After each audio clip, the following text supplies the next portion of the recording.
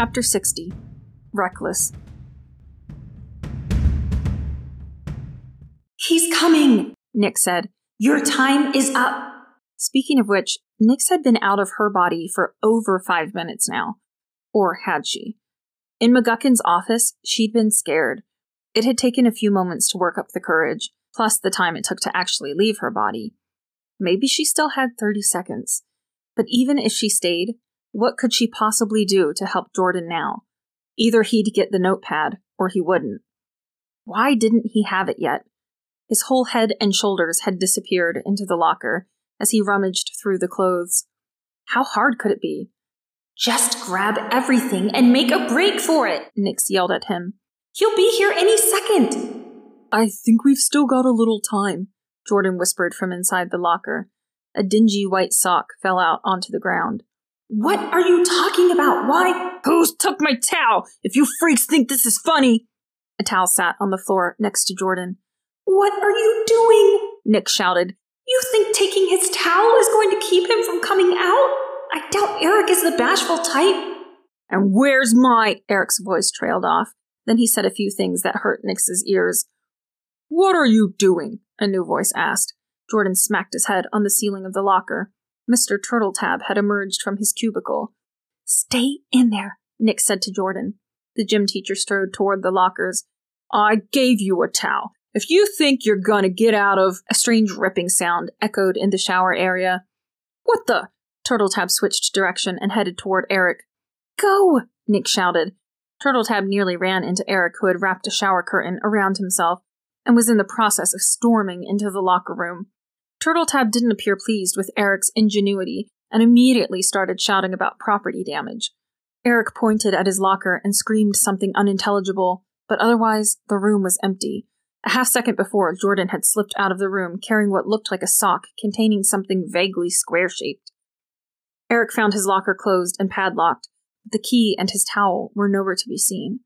Jordan had probably thrown both of them into the locker before closing it. To buy himself time, certainly, but also because Jordan was Jordan. Eric kicked a chair across the room. From the look on his face, Nix thought it a very good thing he hadn't entered 2 seconds earlier. Speaking of which, the next instant Nix stood over her body. She could hardly believe it. She was the only one in the room. Where had everyone gone? She'd actually expected to see herself sprawled out on the floor, enduring CPR. Nix shivered. The image of McGuckin trying to resuscitate her was one she'd as soon forget. But even that would be preferable to a demon taking her body for a murdering spree. With the usual stab of just kill me and get it over with pain, Nix re-entered herself. Now she really did fall out of her desk. The office door opened. "I'm sorry, Vice Principal, Relax, it's me." Jordan was red-faced from running, and he sported a huge metallic grin. "Where's McGuckin?" he asked. "Good question. How about you help me out of here before he comes back?" He lifted her into a sitting position. "You were awesome." "You were the one who did everything." "Just following your instructions." Nick scoffed and almost fell backward again. Her head felt unusually light. Pins and needles pricked her as the blood sluggishly returned feeling to her limbs. Even after a few moments, her fingers and toes still felt like ice. "I don't think I'll be doing this multiple times a day anymore," Nick said. "I feel like someone beat me with a shovel." "I wouldn't put it past McGuckin. Oh, that reminds me." Jordan opened his backpack and produced a strip of beef jerky. "I've been carrying this around since last week. Wanted to see if it helped." Nix didn't have any idea what he was talking about, but she certainly recognized food. The second Jordan took off the plastic, Nix crammed it all into her mouth at once. "You didn't have lunch?" "I did," Nix said through a mouthful of jerky. "This being with Dad makes me hungry." She chewed and swallowed. Warmth gradually thawed her fingers. After a moment, she stopped wobbling. It took 3 tries and an imaginary back rub from Jordan, but Nix got to her feet. Happily, her legs didn't feel like they were about to buckle, as they had in the faculty bathroom. "What was in that jerky?" "Mostly dead cow." "You know what I mean. I feel better." "It's not magic jerky, if that's what you're wondering. I just thought eating might give you a little pick-me-up." "Your beautiful brain saves the day again." Jordan held the door open for her. "I actually can't take credit for this one. It was Jesus's idea." Nick slowed her hobble. "Sorry, what?" "In the Bible, Jesus brought a chick back from the dead, then told her family to get the girl some grub. Nice. You should think about becoming a pastor. You could dress up like Colonel Sanders and throw food at people. What are you doing out here, whack? Nix jumped and looked up to McGuckin's glistening lips. The bell rang. I didn't know where you'd gone. I told you I had some business in the gym and that no one was to leave until I returned. So that's where McGuckin had gone, to check on Eric. Had they opened his locker yet? Sorry, Nix said. The others left, so I thought... Sounds like all 3 of you will be spending lunch detention with me on Monday. If you don't have your 10-page cheating essay finished by then, it will be 20. He sniffed, then gave Jordan a dirty look, as if trying to think of some reason to include him in the punishment. Finally, he prowled away, muttering something about bolt cutters. You are one lucky corpse, Jordan whispered. Lucky I don't have brain damage, Nix hissed back. I was out the full 5. Reduced motor function is a small price to pay to break up the Woods Cross drug ring. You'll change your tune when you're the one spoon-feeding me. Still have baby food in your locker? Nix slugged him. Outside, the scent of chimney smoke and trees encompassed Nix. It was nice to have all 5 senses back. She was really starting to warm up to her body. She'd hated it for so long, it felt like they might need couples therapy. Jordan rubbed his shoulder. That hurt. It's your own fault for giving me the jerky. Should have kept me weak and helpless. Before heading to the auditorium, Nix made a hygiene stop at the girls' showers. After washing herself raw, she took a bar of soap to her soiled clothes. She dried them as best she could. Even if they weren't clean in the strictest sense of the word, they at least smelled a lot less eau de clogged toilet. Her head wrapping hadn't gotten too discolored, perhaps because it was partially protected by her hair, but Nix was pretty sure having poopy bandages kind of defeated the whole purpose. Although she was technically supposed to cover her skin grafts for another 2 weeks, Nix was fed up with the face padding. Yeah, her missing ear was grotesque, but it was also kind of cool. Anyway, her thick hair covered the worst of it. Besides a little scarring and funny texture along the side of her face, she was back to her old, awkward self. When Nix finally got to rehearsal 10 minutes late, she wasn't surprised to find the cast milling around, directorless. Why are you wet? Fawn asked loudly. Never mind, I don't think I want to know. From her entourage's disproportionate laughter, it was clear they'd been briefed on the faculty bathroom incident. Nix, Tiago said. Nice to see your face again. Nix tripped over someone's bag and nearly belly-flopped onto the cement steps. I'm okay, she said, grateful for the dim lighting. Stupid Tiago, saying impossibly sweet things without warning. To cover her mortification, Nix sent Beryl out to find the missing art teacher. Then she recruited the piranhas to organize the rehearsal circuit. By now, most of the students had their lines down, and the singing was actually starting to sound like something resembling music. I had saved you a piece of pie, Jordan said, but Tiago sat on it. Imagine, Tiago said. Me, not thinking to check my chair for pie.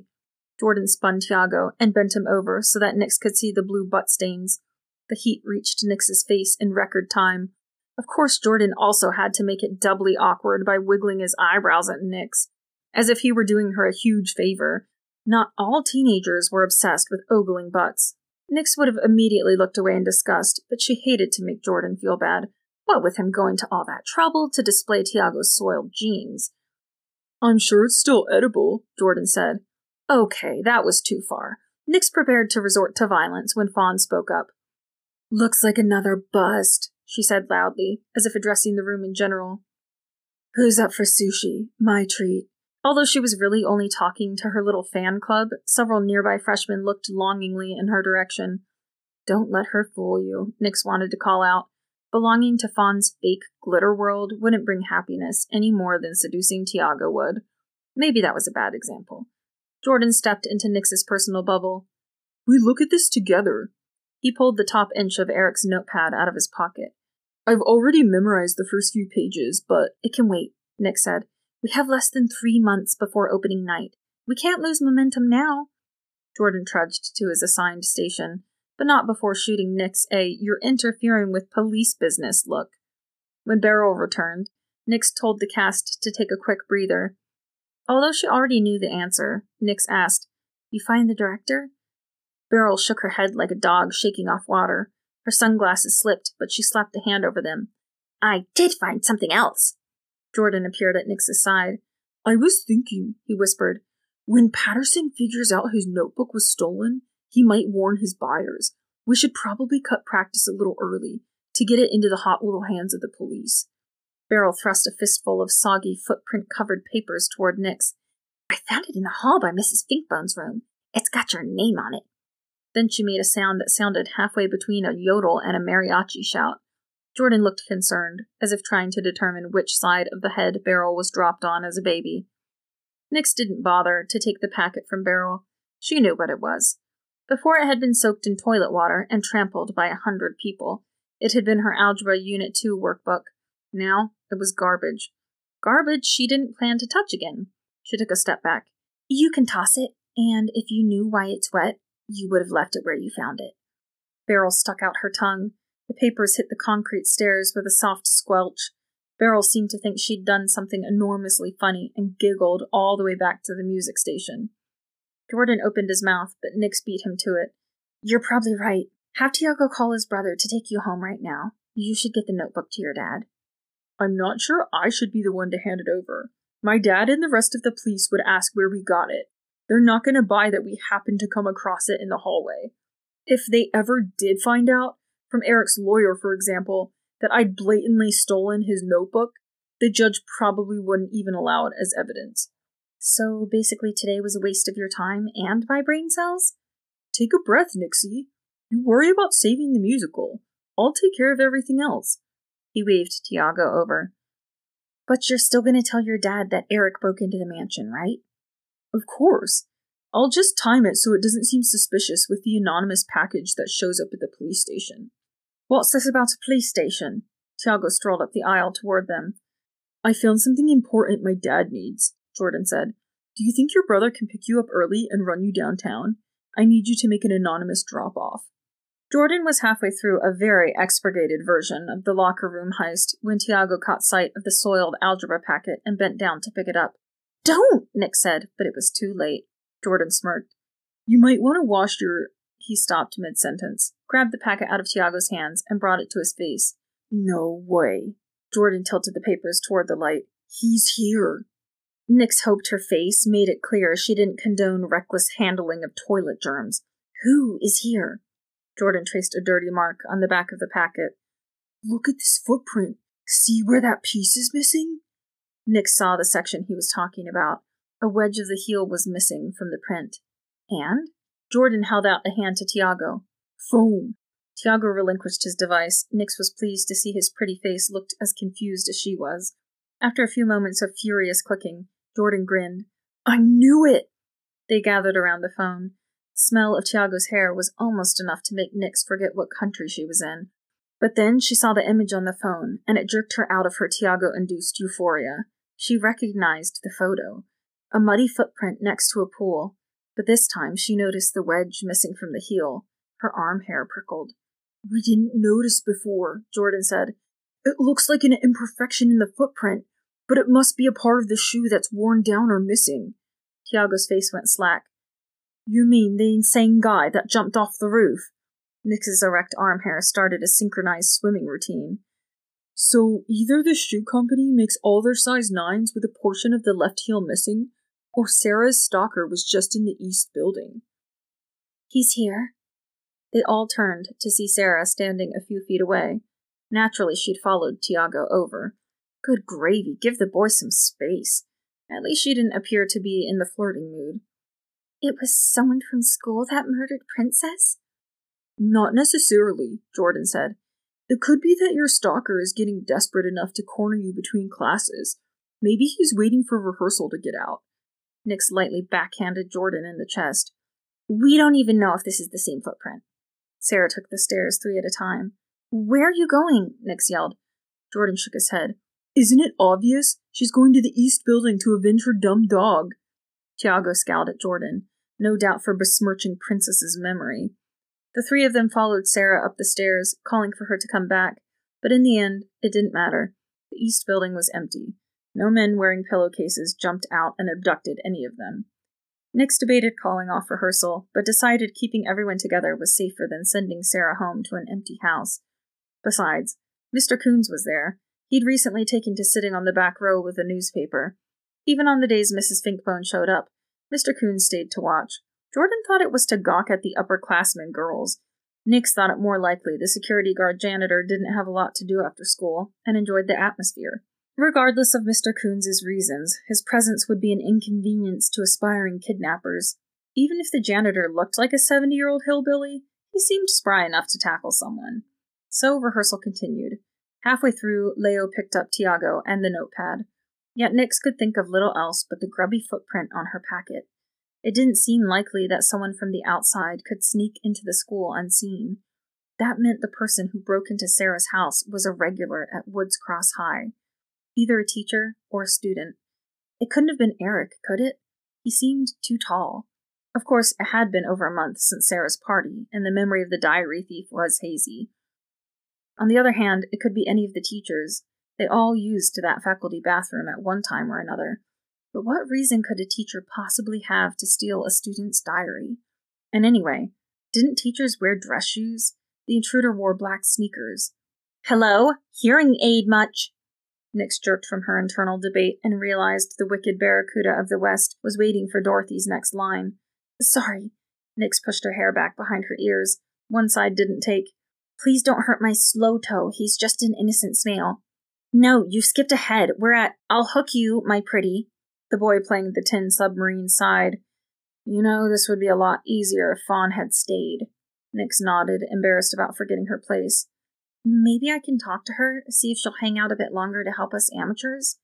They began again, and Nix forced herself to concentrate. She would get Jordan's help later to organize the teachers and students into suspects. Amy's official babysitter, a cute senior girl from Columbia, picked Nix and Jordan up from practice. She introduced herself as Sunny, short for Sonrisa. Nix was glad Tiago had already gotten a ride home. She had enough competition without beautiful Spanish-speaking entrepreneurs sinking their claws into him. Before Nix arrived at the Cherries, she had decided to begin her own Spanish study in earnest. There was no reason she couldn't be fluent by the end of the school year. She'd just have to persuade Jordan to memorize the language first and quiz her constantly. He would have plenty of motivation to learn, if his frequent glances towards Sonrisa were any indication. Mr. Cherry met Nix on the front porch and waved at the departing vehicle. Your face is looking better. I was kinda done with the bandages. Nix didn't offer to pull her hair back and show him her deformed ear. He would see it soon enough, and Nix didn't feel like inviting his scrutiny, especially since he looked nervous, almost frightened. You okay? She asked. Andy's home from the hospital, he said almost apologetically. Nix tried to show with her eyes that this was good news. How's she feeling? Better. I just wanted to make sure you didn't feel unsafe, or... Nix put a hand on Mr. Cherry's shoulder and guided him inside. As long as she doesn't have an in-body roommate, everything will be wonderful. In addition to his wife, Mr. Cherry had brought home Kentucky Fried Chicken. Dinner was rather awkward, since Mrs. Cherry had already turned in for the night, and Fawn was spending the weekend at a friend's house, which was apparently bending the foster kid rules, but Nix didn't plan on tattling to Vivek. Nix would take long, awkward silences over sisterly bonding any day. Mr. Cherry wasn't sure whether his wife would be up for a demon meeting with the Padillas in the morning, but he promised to discuss it with her. Nix had just finished the dinner dishes when Ingrid Fincher from the Philadelphia Inquirer stopped by to talk about Fawn. Mr. Cherry had the nerve to invite her in. Inky, as she introduced herself, wore an outrageous rainbow weave that probably would have made Heidi jealous. I'm sure you've noticed my piece was picked up by the national stations. Mr. Cherry appeared confused. Nix was having a difficult time understanding the woman's thick French accent. Our readers were intrigued by Fawn, the clear focal point of the haunting, victim of a prank gone awry. Nix grinned to herself. Prank had gone pretty well, actually. We didn't print our name, of course, Inky said. The other media outlets have been referring to her as the tragically beautiful ghost girl. She beamed as if she'd come up with that name herself. Wait, what? Fawn the ghost girl? More like tragically shallow. Inky watched Mr. Cherry as if to gauge his expression. She's becoming something of a local hero. Unflipping believable. That's nice, I guess, Mr. Cherry said. As I said, she's away at the moment. Inky waved away an imaginary fly and pulled a laptop out of her briefcase. That's actually better. I'd like to get some character references. Nothing specific, like she's the head cheerleader, We don't want to cause any issues with, well, you get the idea. Character references? Nix asked. You mean how she acts when she's not running for her life? Inky typed a little, then paused and looked expectantly at Mr. Cherry. He cleared his throat and rubbed the back of his neck. She's actually been kind of a difficult foster child. Inky's eyebrows floated toward her multicolored scalp. She clicked away on her keyboard as if she'd just been given the scoop of a lifetime. Difficult how? Nix had no great love for Fawn, but it seemed pretty messed up to have her foster father talking smack about her. Mr. Cherry looked toward the sliding back door, clearly checking for Fawn's truck. She's really a very selfish girl. Disrespectful as well. Last month, we were in a bind with appointment schedules, and she refused to let me borrow her personal vehicle. Inky's fingers picked up speed. She appeared happy enough, considering Fawn's character reference didn't jive with the innocent victim role. Then again, Jerry Springer didn't get ratings for being predictable. This is good, Inky said. On the night of the haunting, was Fawn out past curfew, or into something she shouldn't be? Mr. Cherry sighed. We stopped trying to enforce house rules forever ago. My wife got sick of... She's a really pretty singing voice. Nix hadn't planned to interrupt, but something about Fawn unable to defend herself from two grown adults seemed a little much. She got the lead in her school musical. Inky acknowledged Nix for the first time. I can't really use that too specific. It could put our safety at risk. She's my math tutor. Mr. Cherry looked sideways at Nix. Really? Inky looked a little bored with the change of topic. Patrick, do you think her erratic behavior at the Ainsworths could have been... Someone tricked her, Nix said. Fawn thought she was there to play a prank on Sarah, but ended up being the one humiliated. The adults stared at Nix. And now, do you know all these? Inky asked. I was there, and the guy that orchestrated the whole thing is over 18, so you can use his full name. Inky all but drooled. Let's hear what you've got on him. Nix told the reporter everything she knew about Brian's various lies, as well as the forged note, which Nix had memorized thanks to many hours of rereading. It wasn't actually difficult to cast Fawn as the innocent victim in all of it. If you took away the nasty glares and snobby comments, she was just a 17-year-old girl desperately seeking the approval of her peers. Nix detailed the original plan to scare Fawn, and how it fell to pieces when the haunting started. I had no idea you were up there for that, Mr. Cherry said. Nix shrugged. Hard to get in a word edgewise with Fawn around. Nix regretted it as soon as it came out. She cringed and waited for them to go off again on Fawn's weakness, but they seemed to have forgotten about their Fawn the delinquent angle. The sadistic, manipulative nurse angle was apparently going to sell more papers. Nix hoped her friends weren't too angry at Nix for spilling their secrets. Maybe they'd just be glad to see Brian exposed. Jordan didn't answer his phone that night. Nix went to bed wondering what was going on at the police station. Had they received the notepad? Were they getting ready to make the drop on Ms. Winkle's beaters? Nix hoped Jordan had told his dad about the footprint. Maybe that would convince the police to take Sarah's safety a little more seriously. And she really hoped he didn't forget their morning meeting at Woods Cross Public Library. She didn't want to face all those adults on her own. Nix also tried her own home number, but no one picked up. Without an answering machine, the trailer phone rang endlessly. Nix let it go long enough that if her mother had been in the trailer, she would have destroyed the phone several times over. When Nix entered the kitchen for breakfast Saturday morning, Mrs. Cherry was already dressed and sipping some sort of protein smoothie. I'm sorry, did the blender wake you? The poor woman looked so guilty, not to mention battered. Nix couldn't keep from walking right up and embracing her. Mrs. Cherry snuffled into Nix's shoulder. I'm so sorry for... Nope. The only person I want to hear an apology from is Lamia. I have a feeling you'd like to be there for that as well. The hug ended. Nix realized she hadn't felt self-conscious about her fat being handled. Probably had something to do with the demon possession bond they shared. To Nix's surprise, Mrs. Cherry was anxious to attend the meeting with the Padillas, but rather than catching a ride with the Cherries later, Nix set out early to walk to the library. No sense getting into a vehicle if it wasn't absolutely necessary. She made a detour through the trailer park. Not only was Mrs. Wack not home, the front door had a lockbox on it. What was going on? Nix would have to make a trip up to the graveyard, see if Mrs. Zerby knew where Mrs. Wack was living these days. Nix kept her eyes open for little gray kittens as well. She really hoped Toad was safe, and that he hadn't suffered the same fate as the rest of the feline victims. Stupid town. How could anybody be so ready to kill a bunch of defenseless creatures? Then again, fear made people crazy, a fact she'd often used to her benefit as a ghost. The town library was actually smaller than the one at the high school, probably because it's easier to raise school taxes than library. Nix had barely set foot in the parking lot when Mrs. Padilla stuck her head out of Leo's car and waved her over. "Is Mr. Padilla inside already?" Nix asked. She tried not to stare at Mrs. Padilla's wig. It looked enough like her original hair that strangers probably wouldn't notice. "He's not here," Mrs. Padilla said, "and I just came to tell you." "Aren't you coming in? I thought you wanted to." "My husband got a call this morning, that man he had spoken to, for permission to cast out spirits." "Okay." Where was she going with this? "Alejandro updated him on the situation. We were told. He asked us to keep our distance. From you." "What? Are you serious?" Nix wasn't going to pretend to be okay with that. It felt like a lawnmower to the gut. "Hey!" Jordan waved from across the parking lot where he'd chained up his bike. It would only take him a few seconds to reach them. "You know I'm not dangerous," Nix said softly, as if Jordan could have overheard from 50 yards away. "Phoenix, in a way, I'm very sorry. I know you're a good girl, but this is too much. Sometimes it's best to stay as far from Satan as— I didn't mean, of course, that you're— Who is this holy leader guy? I want to meet him." "Dear, I'm afraid the decision has been made. Please don't take it personally. We know it's not your fault." "So your church teaches to avoid those that need your help?"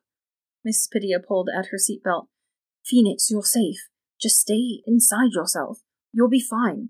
I really have to go." She started the engine. "Nope." Nix motioned for Jordan to move quicker. He jogged over to them before Mrs. Padilla could pull away. "Jordan," Nix said, "Mrs. Padilla was just saying she needed to make this meeting quick." Jordan wrinkled a lip. "She wants to have it out here." "Let's go inside," Nix said to Tiago's mother. With her eyes, Nix said, "Please don't embarrass me in front of my best friend."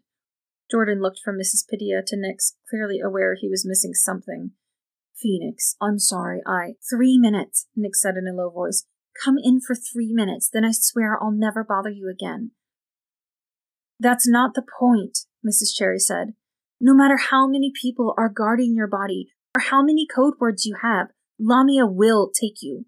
She's had thousands of years of practice, and Woods Cross is her new playground." Jordan sighed theatrically. Nix rubbed her eyes. The good news was that Mrs. Padilla had not left after 3 minutes. The bad was that she and the Cherries had taken sides against Nix and Jordan. The adults were convinced the only way forward was to run away screaming. "If she does happen to take over Nix's body," Jordan said, "Mr. P can just perform another exorcism." Nix looked at Mrs. Padilla, who glanced down rather than make eye contact. Fine, if Monica wasn't going to explain the situation. "The Padilla's state president says they aren't allowed to be around me." Jordan's eyes bulged and he swore, badly. "I think that's a wise decision," Mrs. Cherry said. "The fewer people Lamia has access to, the better." "Nix is not Lamia!" Jordan all but shouted. Nix glanced out the large window into the main library. No one was peeking in at them yet. Jordan didn't bother to lower his voice. "How do you know what Lamia will do? You two discuss her evil plans or something?" Mr. Cherry frowned and started to say something, but his wife cut him off. "I was a prisoner in my own mind for over a decade. Sometimes I grew so weak I nearly ceased to exist altogether. I knew her thoughts like they were my own, although she did manage to keep a few secrets from me." "Then tell us how to fight her," Jordan said. "Demons can't be that hard to kill. Otherwise they'd be taking people over left and right." Mrs. Cherry gave him a pained look. Nix nearly choked. It was already happening? Well, that kind of made sense. Anyone who watched Unsolved Mysteries knew people were sick and twisted. Why couldn't a demon be the one doing the twisting? Mr. Cherry scratched his wrist. "Andy and I are moving to Italy next weekend."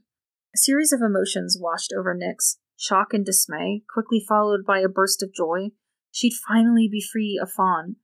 Mr. Cherry looked straight ahead, very clearly trying to avoid Nix's eyes. "Fawn and Nix will be placed in a group home in Delaware County until more permanent arrangements can be made." "Running away," Jordan said with a sneer. "Afraid Lamia will take you over next?" Mrs. Cherry didn't seem to realize it was a rhetorical question.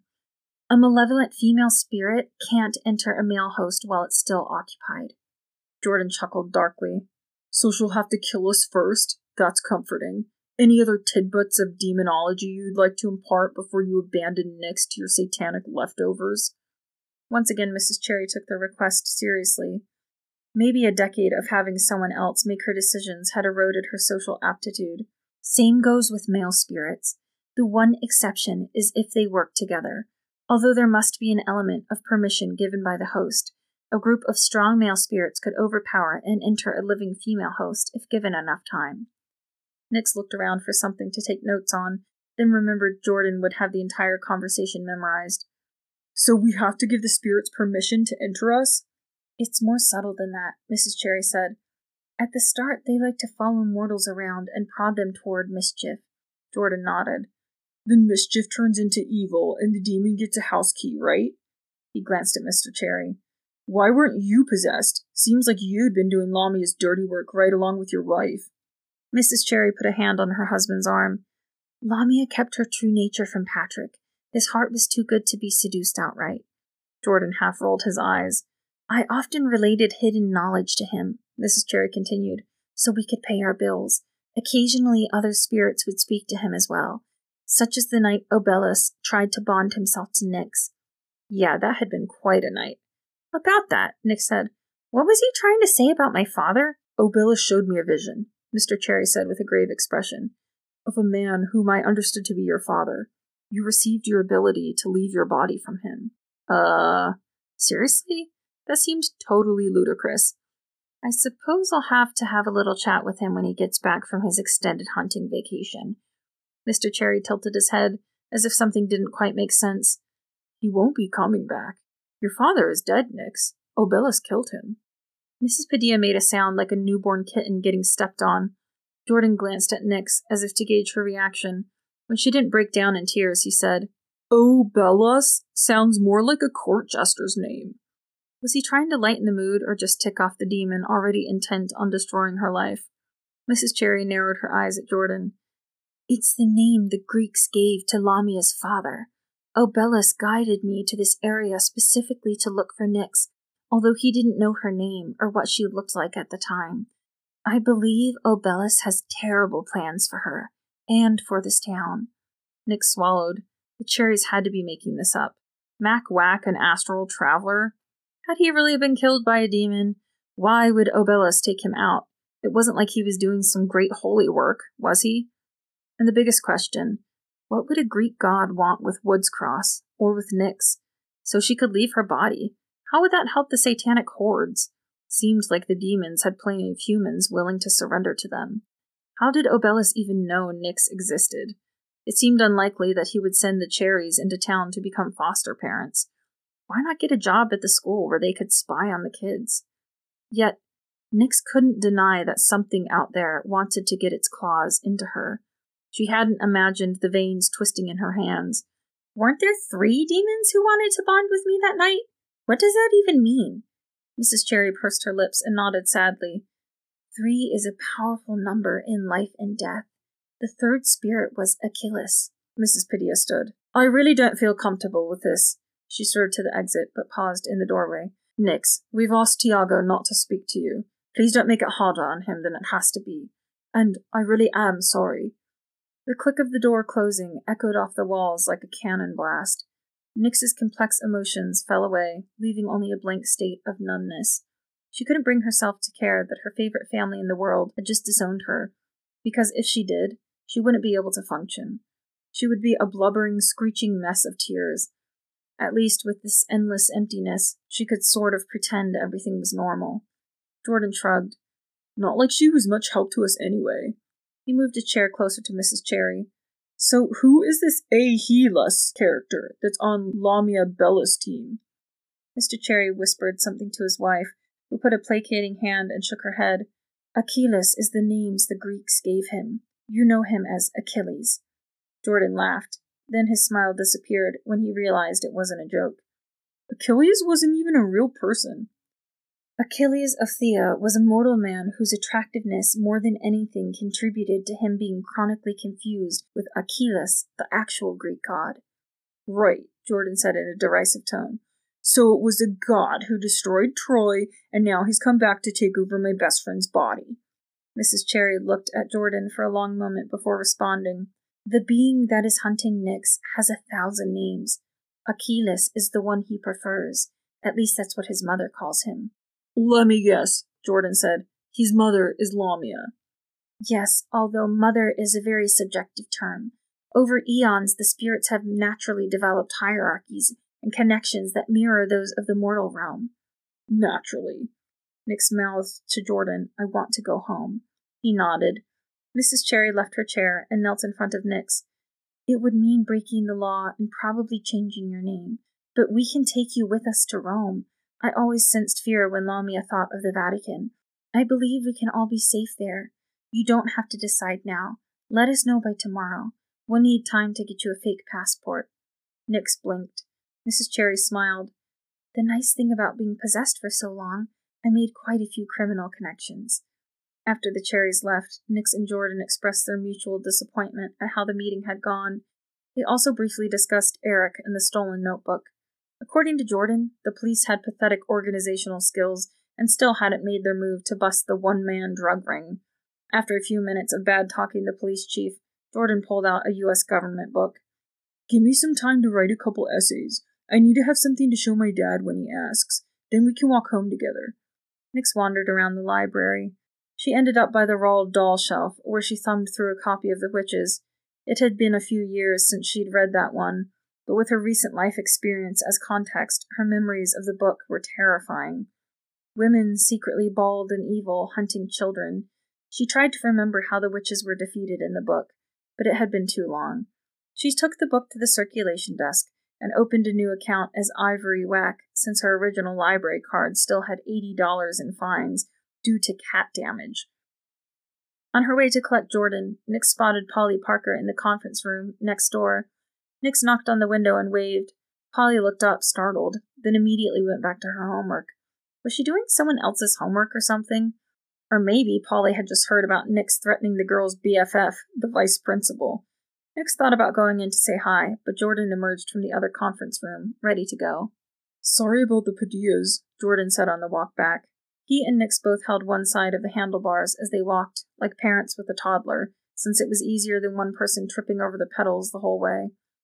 You think Tiago will really ignore me? Nyx asked.